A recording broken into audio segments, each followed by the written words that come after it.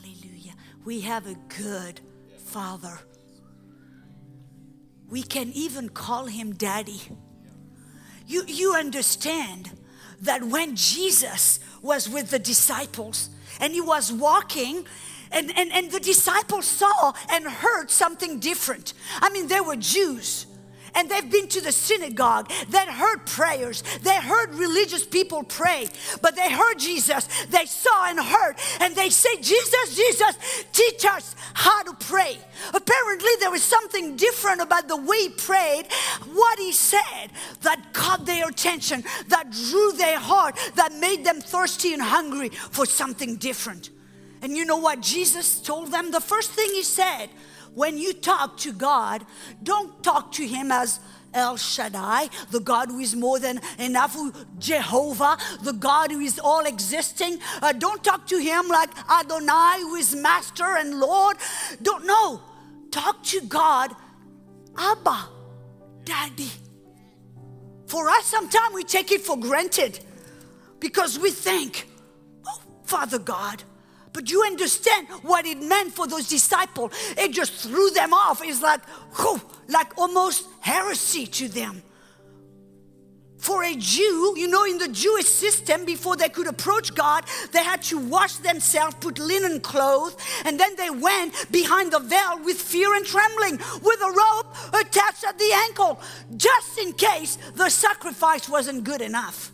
But because of the sacrifice of Jesus Christ, the Lamb whose blood is perfect, who is holy, holy, holy, because of Jesus, now we can approach to God and call him Daddy. Daddy. He's your daddy. And you see, here is the good news. Your sacrifice is perfect. You never have to come before God with fear and trembling, thinking, am I good enough? Did I do just everything correct? No.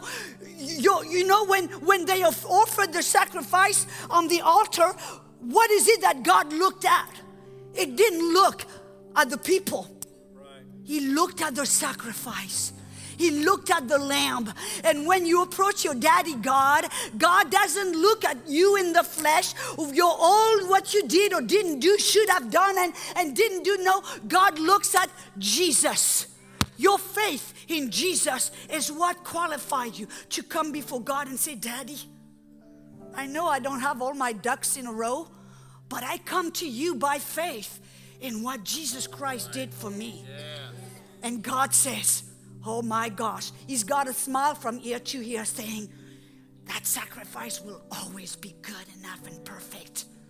That's why he sent Jesus. Oh, hallelujah. But you see, I noticed in these last days, they speak like, sorry.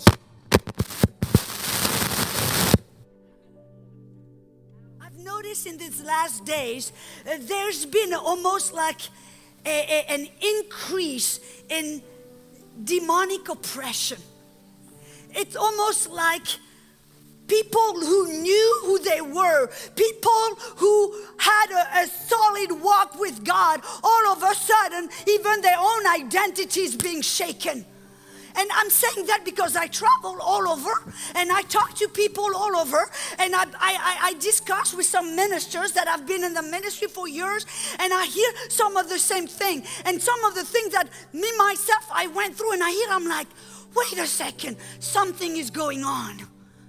There is something going on in the spirit where the enemy knows his time is coming short. He knows there is a revival coming. So what is he doing? Just like he went in the garden to try to tell Adam that he was not like God, just like he went in the wilderness and told Jesus, well, if you are really the Son of God, do this and do that.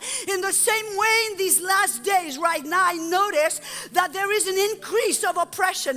And it's almost like all of a sudden you even doubt, like, what's going on? What's wrong with me? If I was really a Christian, if, and it's almost like I talk to people, I said, it's like we are in a fog. It's almost like we've got something going on and we don't know what's going on. And we are like under attack. Oh, glory to God. But you know, I've got good news. Is that God says when the enemy come as a flood, comma, God raise up a standard. Or I'll even say better, when the enemy comes, comma, as a flood, God will raise up a standard. I like that even better. Glory to God.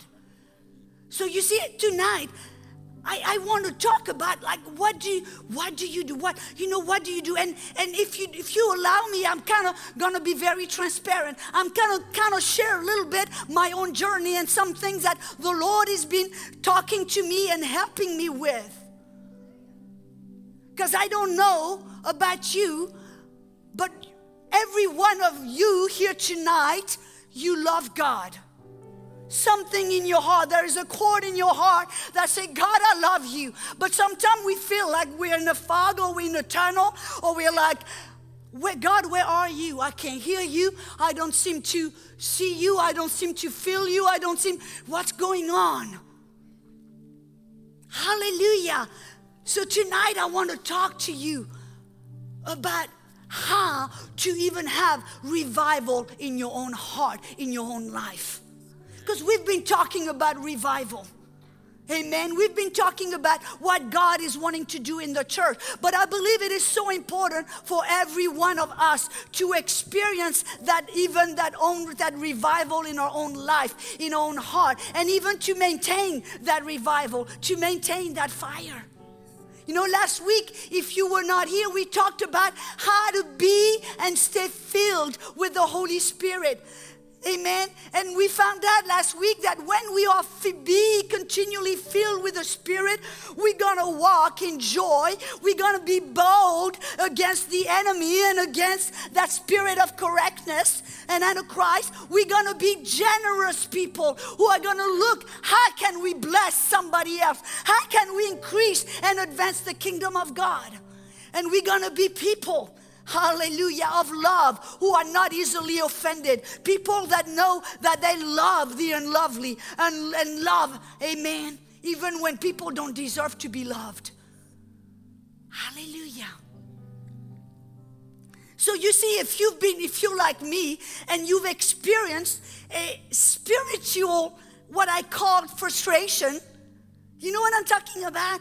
It's almost like a dissatisfaction. It's like you know there's something else. You know God wants you to go higher, to go further, to impact this generation. Yeah. How many of you want to make an impact? You want to leave your print? Oh, my heart, I'm like, God, I want to please you so much, Daddy God. Like Pastor was saying on Sunday, I want to hear Daddy God that says, well done, daughter. Well done, faithful. I want to hear that. But I don't want to live this world looking back thinking, well, I could have done a little, I missed what God wanted me to. No, I want to live this life with eternity in my mind. And I know you do too. Every one of you. And in order to do that, there's got to be a hunger. You know that dissatisfaction, or like I call that spiritual frustration, it's really what will create that thirst in your heart. It's what's really going to make you thirsty. It's going to cause you to go and say, I know there's something, I've got to have it. It's going to make you thirsty. When you feel that frustration, when you feel that dissatisfaction, don't tell what's wrong with me. No, said, thank you, God. This is an invitation from my daddy God to step a little further, to go a little higher, to dig a little deeper. And you know what Jesus said? And God took me actually to Isaiah 55. And it's going to be our text for tonight. And I'm going to do something I've never done before. I'm going to go more or less line upon line. Because God spoke to me things through the Isaiah 55. Did you know that there is a succession or a progression in the book of Isaiah. It is called the fifth gospel because in the gospel, in the book of Isaiah, it prophesies about Jesus more than any Old Testament book. And you know, in Isaiah 53, how many of you have heard of Isaiah 53? By he who bore our sin on the cross, by whose stripes we are healed. That's Isaiah 53. But then when you look at Isaiah 54, it's talking about the covenant of peace. Isaiah 53, it's the cross. Isaiah 54 talks about our new covenant in Jesus Christ. And what is it that Isaiah 54 or 55 talks about? It talks about living the abundant life, living the spirit-filled life, living the life in Jesus. And you know how Jesus started, or how Isaiah started? Whoa, everyone who thirsts, come to the waters. He says, if you are thirsty, come to the waters. And you remember in Matthew, and it's found in Matthew 5:6, we call that the Sermon on the Mount. In Matthew 5:6, when Jesus was with the crowd, he got away from the crowd, went on a mountain, and there were only his disciples. And then he talked to his disciples. He said, blessed are the poor in spirit. Poor in spirit is needy, somebody who wants more of God, who is dependent upon God. Amen. Blessed are the poor in spirit. Blessed are those, verse 6, who hunger and thirst, for they shall be filled.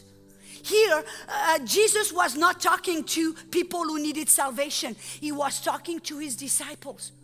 So therefore, it shows us that Isaiah here, 55, is not talking about Jesus said, oh, if you need salvation, come to me. No, he's talking to you and I who have been born again, who love Jesus. And he says, if you are thirsty, if you feel that spiritual frustration, if you feel, come to the water and drink. Oh, hallelujah. He said, come. You have no money.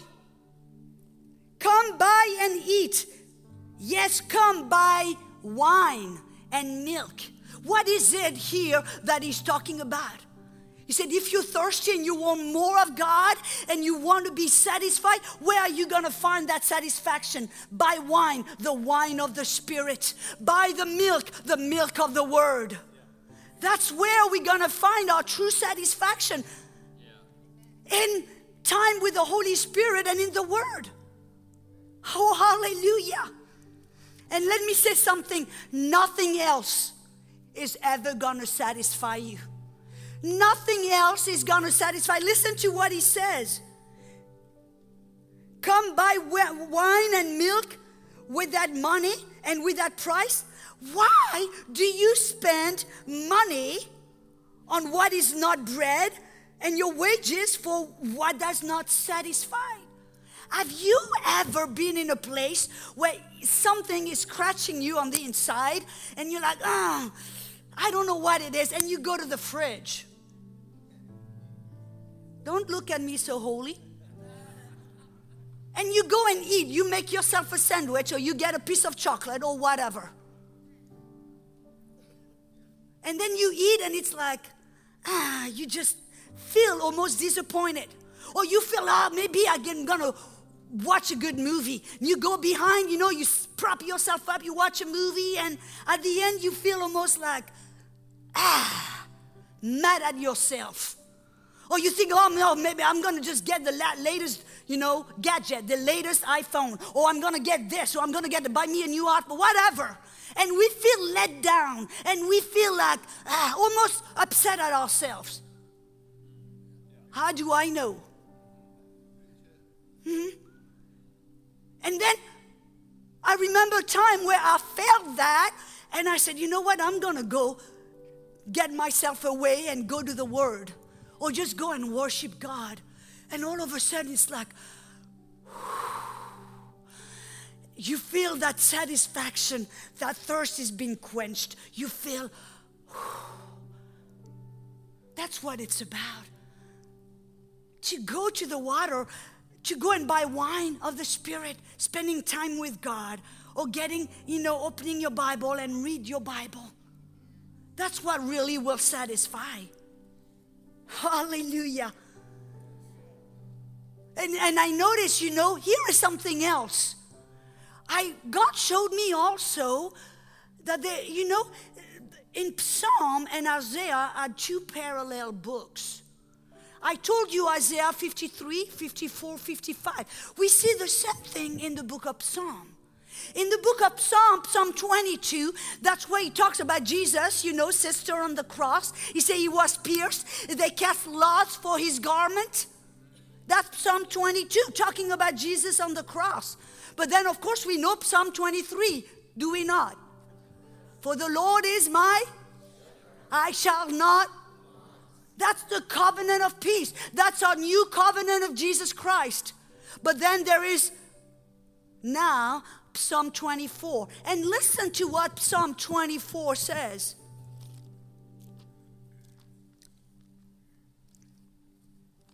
Oh, hallelujah.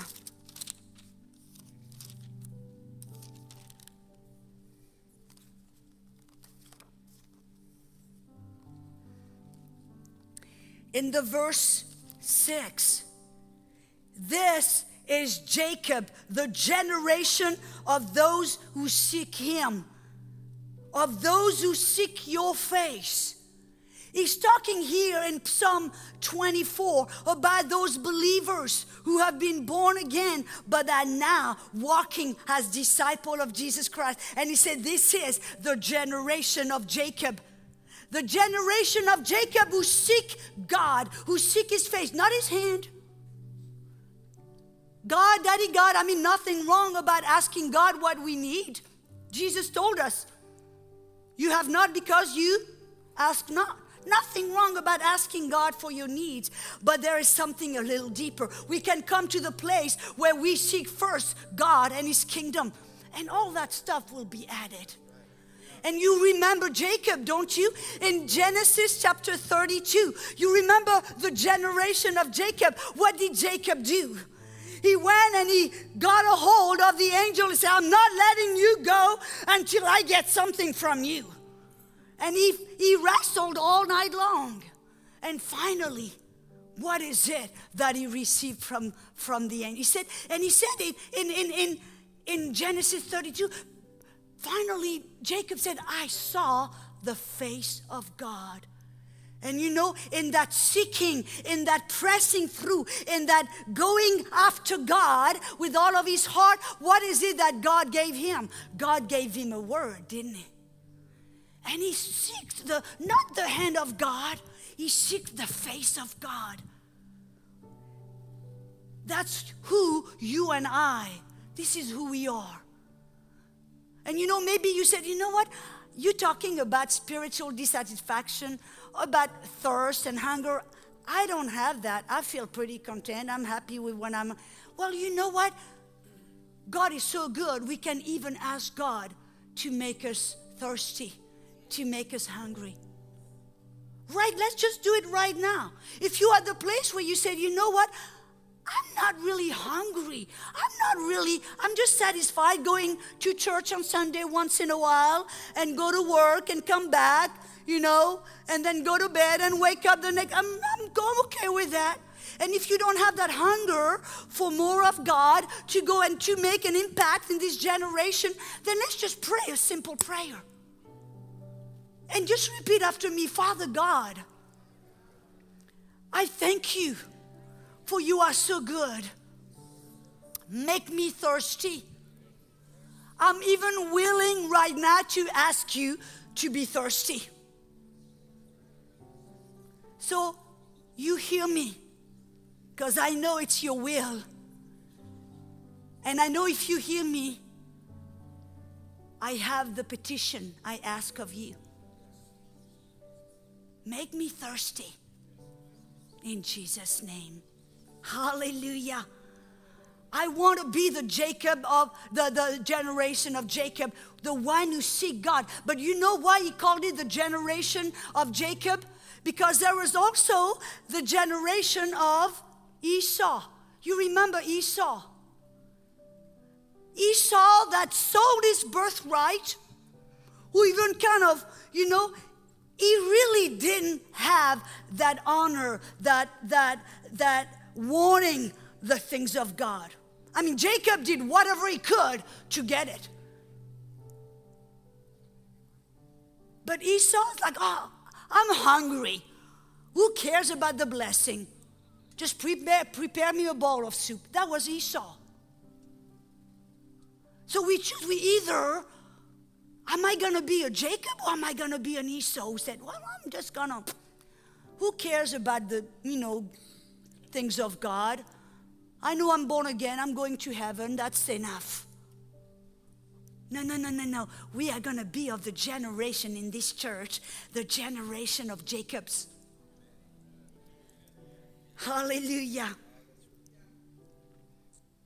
But you see, just like Jacob, we have to have a determination. Did you notice he had such a determination, he refused to let go until he got something, until he got what he was looking for. And that's what we have. But you know what's happening today? We are being bombarded with distraction.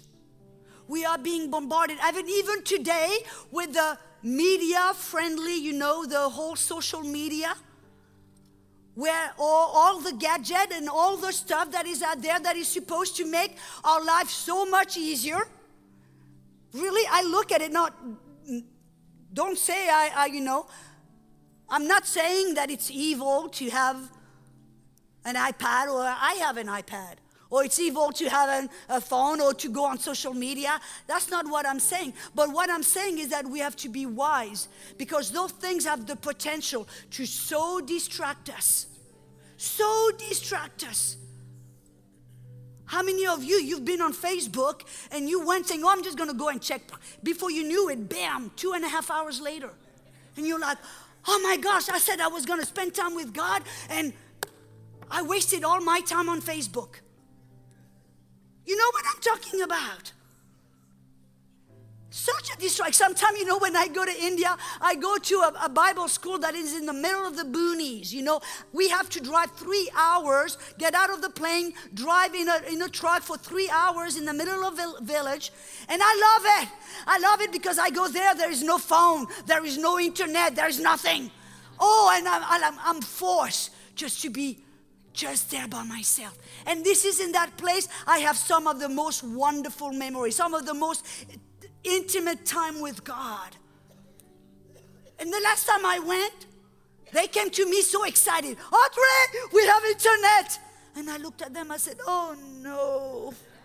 They looked at me like, what's wrong with you?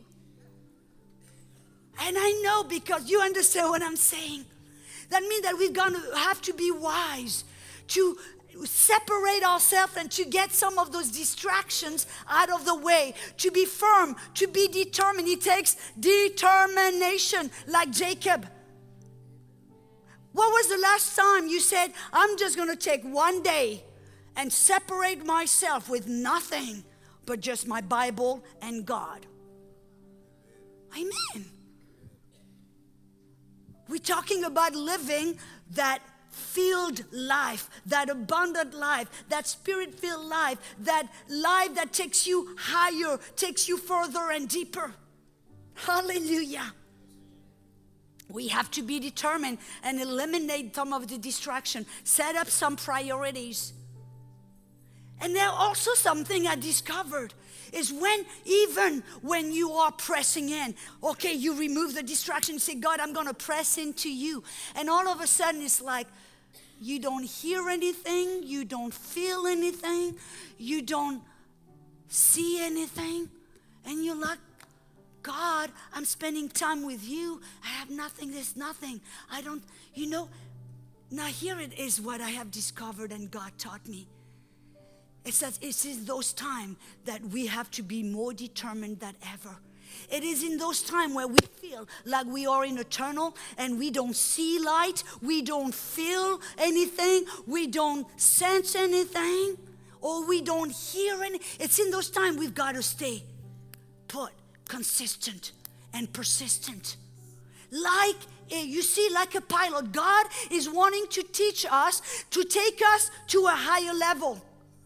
Wants to take us to a higher level. He wants us to stop walking by our feelings, by our goosebumps, by what we see and we feel. And He wants us to go and start walking by faith. You know, like a pilot. You can either drive your plane because of what you see, or you come to a place where you learn to fly a plane by trusting your instruments. Just by trusting your instrument. I don't know about you, but there has been days where I've been praising into God and worshiping God, and it seems like there's nothing. But I have to tell myself, I hear the devil, some of the condemnation and some of the attack of even our identity. And it's in those moments you've got to trust your instruments. What is it? The promises of God, the Word. It's in those moments I said, I don't feel God. I don't see God. I don't sense or hear anything. But I'm going to trust what the Word says. He'll never leave me. He'll never forsake me. If I press in, I will get to the other side. And just whatever it is, it's in this moment that you've got to walk by faith. You know, it is not God punishing you. No, it's God saying, nah, you're able. I can take you a little higher. Nah, you're ready. I can take you a little higher. Oh, look at her. She's learning to walk by faith. Look at him. She stopped walking by a feeling. She stopped being carnal. She's learning to trust me even when she doesn't see or feel anything. To press in like Jacob. Glory to God. And look at what it says. In the verse, I believe it's verse 3. Actually, he said, listen in verse 2, the second part. Listen carefully to me and eat what is good, and let your soul delight itself in abundance. Incline your ear and come to me. Here and there your soul shall live. And you know the word live, it's actually the word shaya in Hebrew, and it means quickened, revived. If you feel like you kind of on the dry, or you feel like, oh, nothing is happening, it's in that place where you listen to God. You press in to God, even though when you don't feel or see anything, and you continue consistently to do what you know to do. Consistently press into God. Consistently, and here is the thing. It's not for what we can get, it's just to get God. He is our pearl of great price. He is that pearl. And you know, God spoke to me. He says, in those times where you feel like you're in a tunnel, it's in those times where you've got to go back to home base. Go to home base. What does it mean? To press into God, to get to know Him, to speak with Him, not for anything, not to pray for revival, not to pray for, for whatever else, or not to pray no agenda, just, God, I'm going to be there just to be with you, to know Him. That's as simple as it gets, but that's the deepest thing you'll ever do. And that's what I keep on hearing. In those times we live in, we've got to go back to home base. We've got to do that, which is seeking God for who He is. In those times of I don't know if you've noticed, we are in time of so much confusion, so much uncertainty, so much oppression. There's so much stuff going on. The only thing that's going to keep us stable is being connected with Daddy God and being intimate with Him. Hallelujah. And here it says, it's in that place of seeking God for who He is that will be revived. And then I love what he said next. and I will make an everlasting covenant with you. The sure mercies of David, indeed, I have given him as a witness to the people. Why is it that here Isaiah talks about the sure mercies of David? Why? He said, I left him as a witness, as an example. Why? Because right there in David, we have an example of what true intimate relationship with God is supposed to look like. And you say, when we talk about pressing into God and, going after God, we always think about intensity. We think about we're going to shut ourselves in our room and we're going to pray until the house shakes. We think about intensity, but you see, when we look at David, his relationship with God, you know what it was? What is it that so attracted God? What is it that so pleased God? His relationship was simple, authentic. That's what God loved. And now I'm going to tell myself, some while back I was thinking, God, I'm wanting to seek you. I'm wanting to press into you. So I determined I was going to shut myself. I have a bedroom that I turned into my sanctuary, my little prayer closet. And I only go there just to read the word and pray. And so I told Fred, I said, Fred, sorry, you're going to have to fend for yourself. I'm not coming out of there because I'm going to pray. I'm going to seek God. And I went even one day, I remember I went praying in the Spirit. And I prayed for 4 hours nonstop. Then I went, I read. Then I prayed some more. And I went out like this for a few days. Then finally I was kind of a little worn out. And I got out and I said, God, I'm sorry.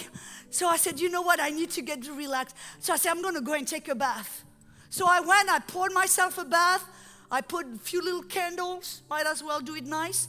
I got communion element, my little cup, my little wafer, and I went in the bath. You say, what a strange place to have communion. Why not?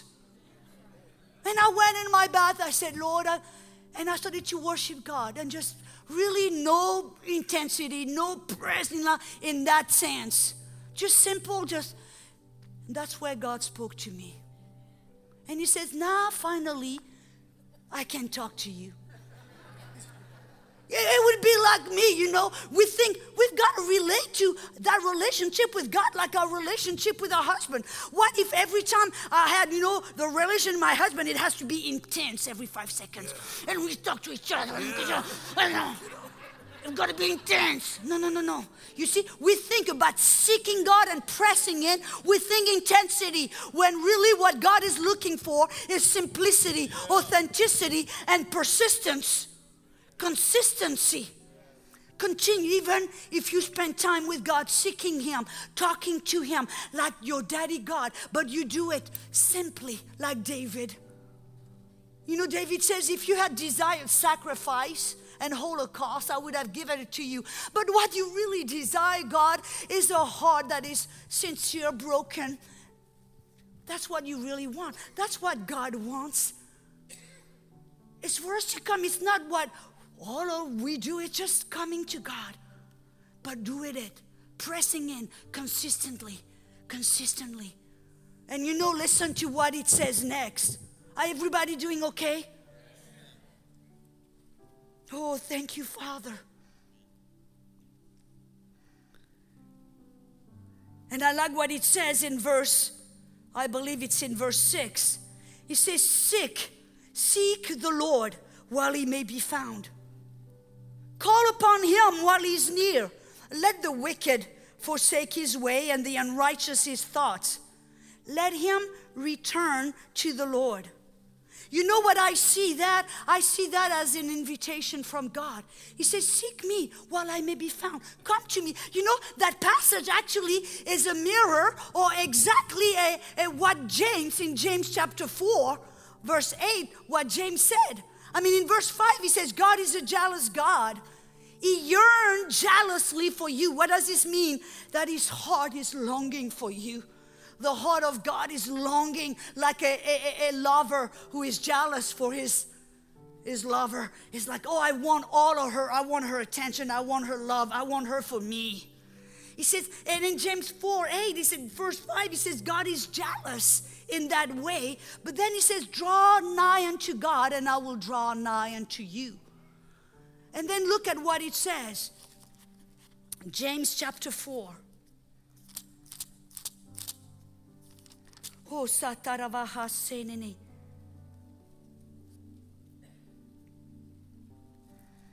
Draw near to God, and I will draw near to you. Cleanse your heart, you double-minded. Lament and mourn and weep. Let your love be turned into mourning and your joys to gloom. But here we see that James, it's a mirror of what we saw in Isaiah. He says, I'm inviting you. I'm jealous. I want you. Come. And he says, let the wicked forsake his way, and let the unrighteous forsake their thought. What is it that God is saying? He said, I know your heart is not towards me. Your affections are not towards me. That's what God is saying. Why is he saying that? Because you see, you can see somebody's affection by looking at their time, at their money, at their thought. What you think about is that's where your heart is going.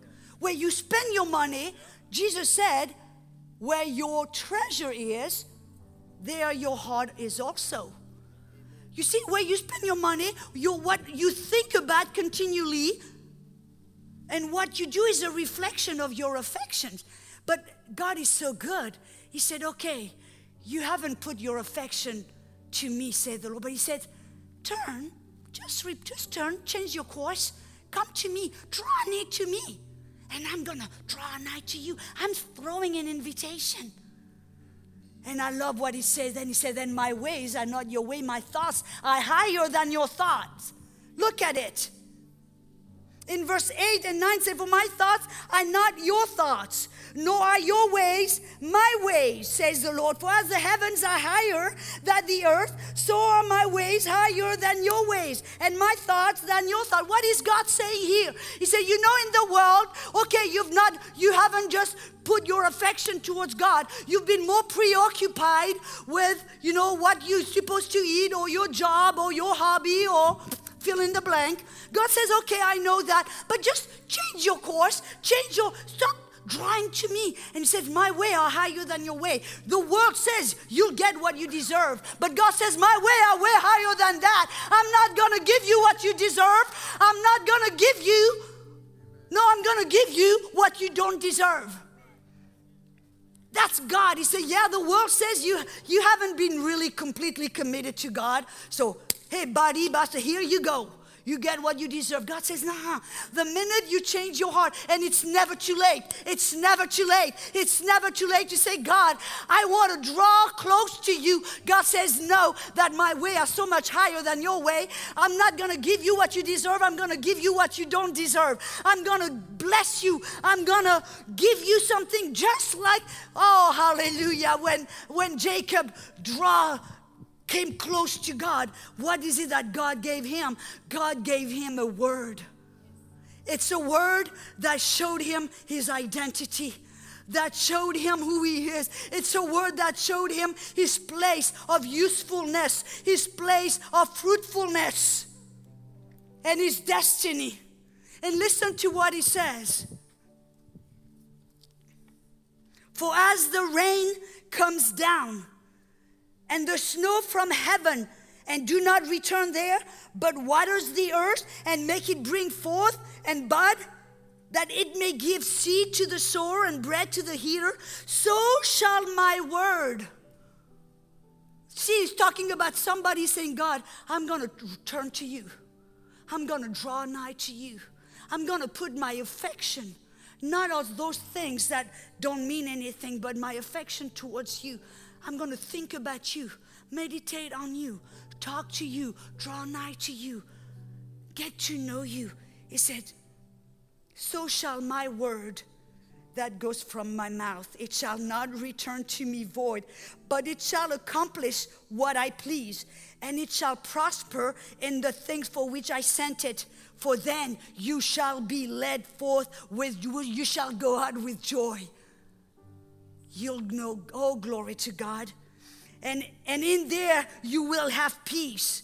The mountain and the hill shall break forth into singing before you, and all the trees of the field shall clap their hands. Instead of the thorn shall come up the cypress tree, and instead of the briar shall come up the myrtle tree. And it shall be to the Lord for a name, for an everlasting sign that shall not be cut off. What is it that God is saying? The moment you turn to me and you come, you draw to me, and you're consistent and you do not give up. You remove some distraction. You set yourself to be with me, to talk to me, to seek my face, to get to know me. And even if you don't feel or see anything, you consistently keep on doing it day after day.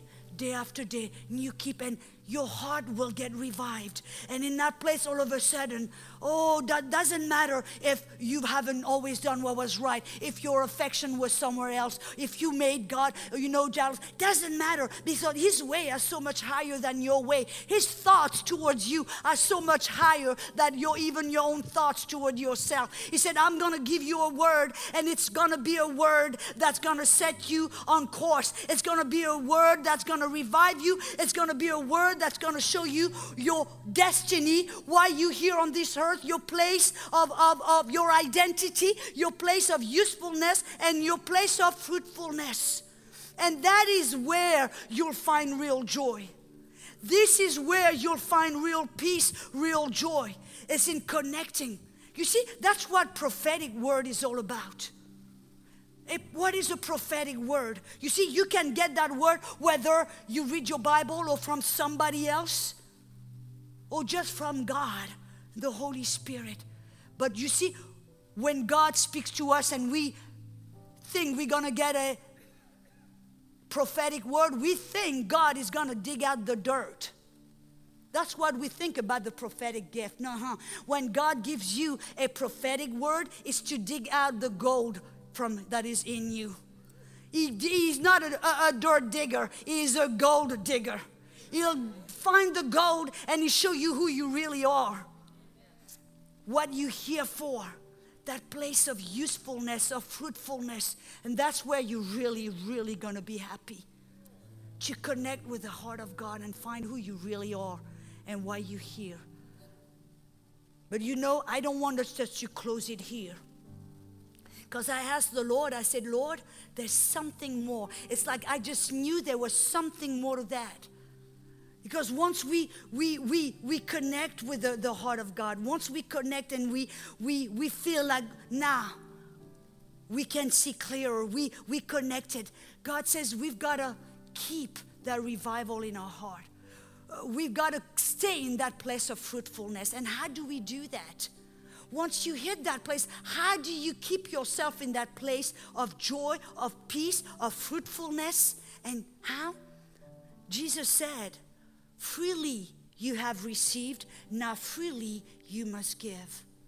You see, every time you receive something, we've made the mistake in churches today where people sit and they receive. And they receive, and they receive, and they never give, and never give. But you see, the moment we're always on the receiving and we don't go out to give, we enter into a cycle of self-deception.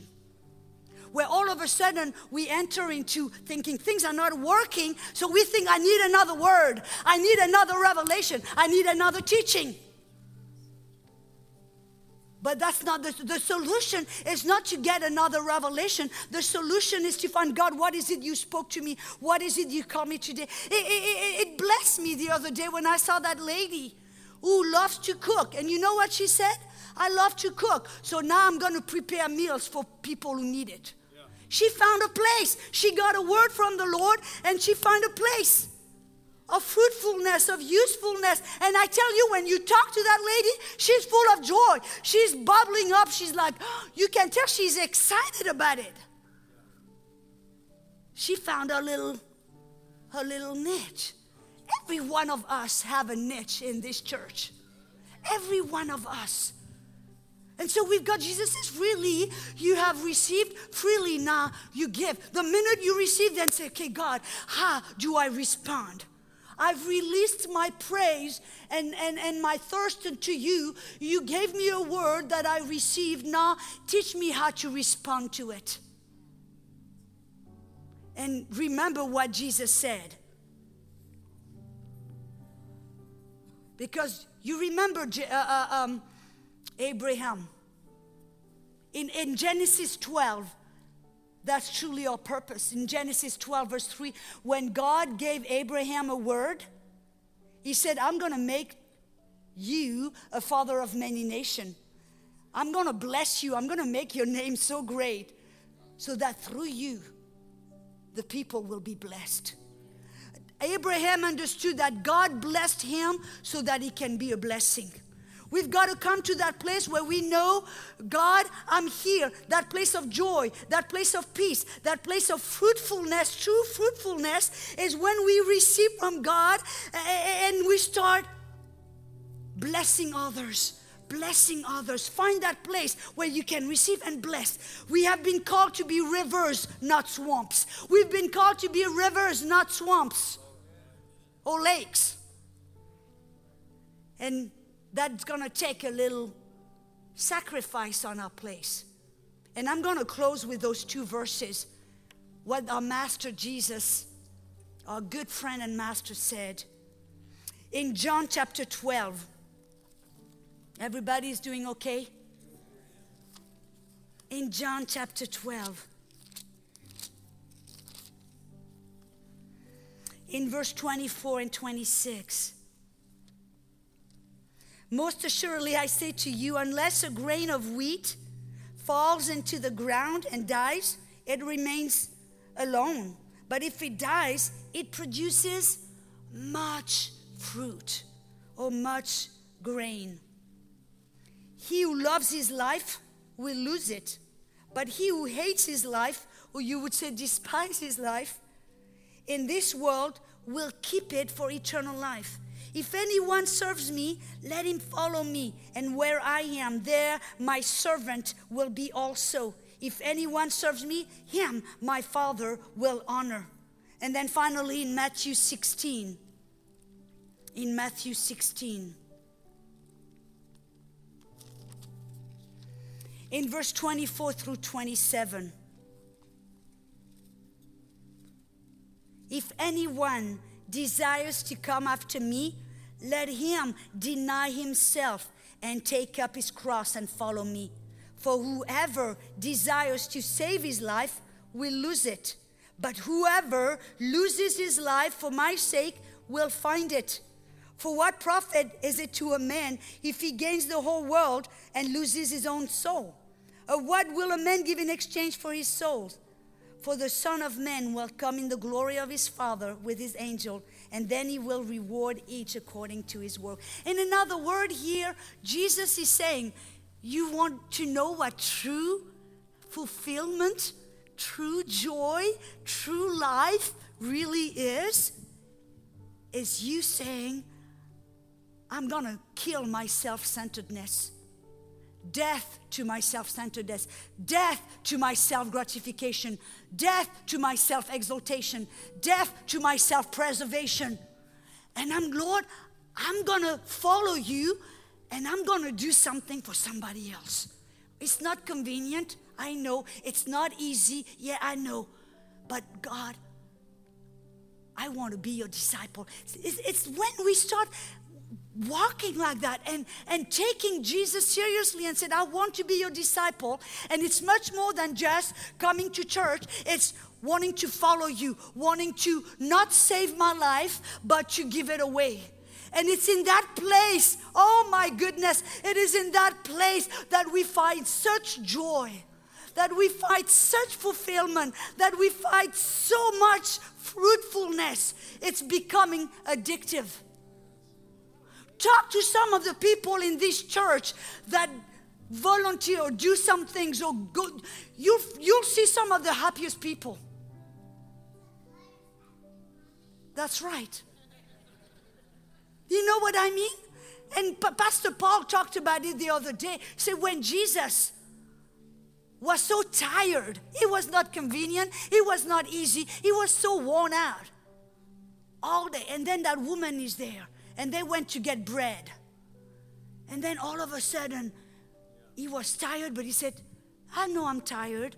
I would rather just probably just sit and rest and relax. But he went and said, okay, here's another. I'm just going to give him myself. And he said, oh, I have bread you don't even know about. It's to do the will of my Father. He had such a joy. I want to invite you to that place of joy. And I'm probably preaching to the choir here tonight. Because if you come on Wednesday night, it's probably because you love God. And you came here, maybe you had 1,010 reasons why you shouldn't be here tonight, but you made it. Like my dear brother. But it's such a place of joy. I don't know about you, but that's where I want to go. Because it's not just about how good a sermon I'm going to preach, or how many churches, or how many, doing this and going there and having a big crowd there. It's not about, it's about, or looking good or what. It's about loving God, coming back to the home base and loving people. That's what it's all about. So tonight I want to send you a challenge. Is that okay? I want to send you a challenge. To find that place, if you have not found it yet, but just to go, I'm going to now seek to love God more than ever and just to love people everywhere I go. Not just in church, but at the supermarket. There are people who need love. There are people who need healing. There are people who need a smile or just whatever. But you say, Lord, okay, show me how I can be a blessing. You can be at the supermarket and find that little cashier behind the thing, frustrated and tired or God know what. And just say, Lord, how can I be a blessing to that girl? You can be at the restaurant and say, Lord, how about picking up the tab for that guy over there? He looks like he needs some encouragement. And you do it without even telling him. Just writing Jesus loves you on it, Or just finding there is 1,000 ways just to go and look to be a blessing. Look to bring Jesus anywhere you go.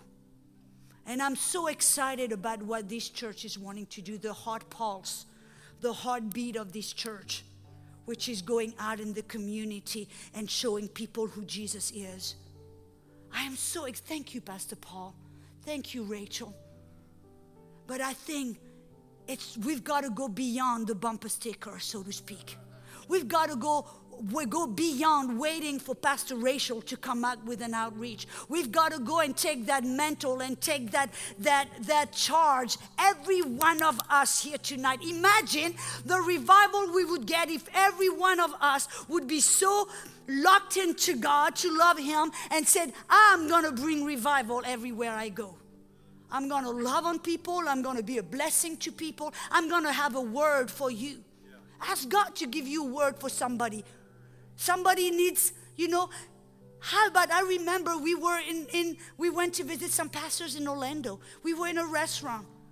And we were talking, two couples talking. And all of a sudden the waitress came. And the Holy Ghost talked to me and said, ask her if she needs prayer for anything. And in the middle I said, I said, is there anything we can pray for you about? The girl looked at us and started to share, and she had tears. She started to cry. And I said, well, let's just pray right now, right there at the table. And she said, oh, thank you so much. It doesn't take a whole lot, just interrupting your little agenda and caring enough just to ask somebody what they need. Being sensitive to the Holy Ghost, because every one of us here, we hear the Holy Ghost. Thank you, Father.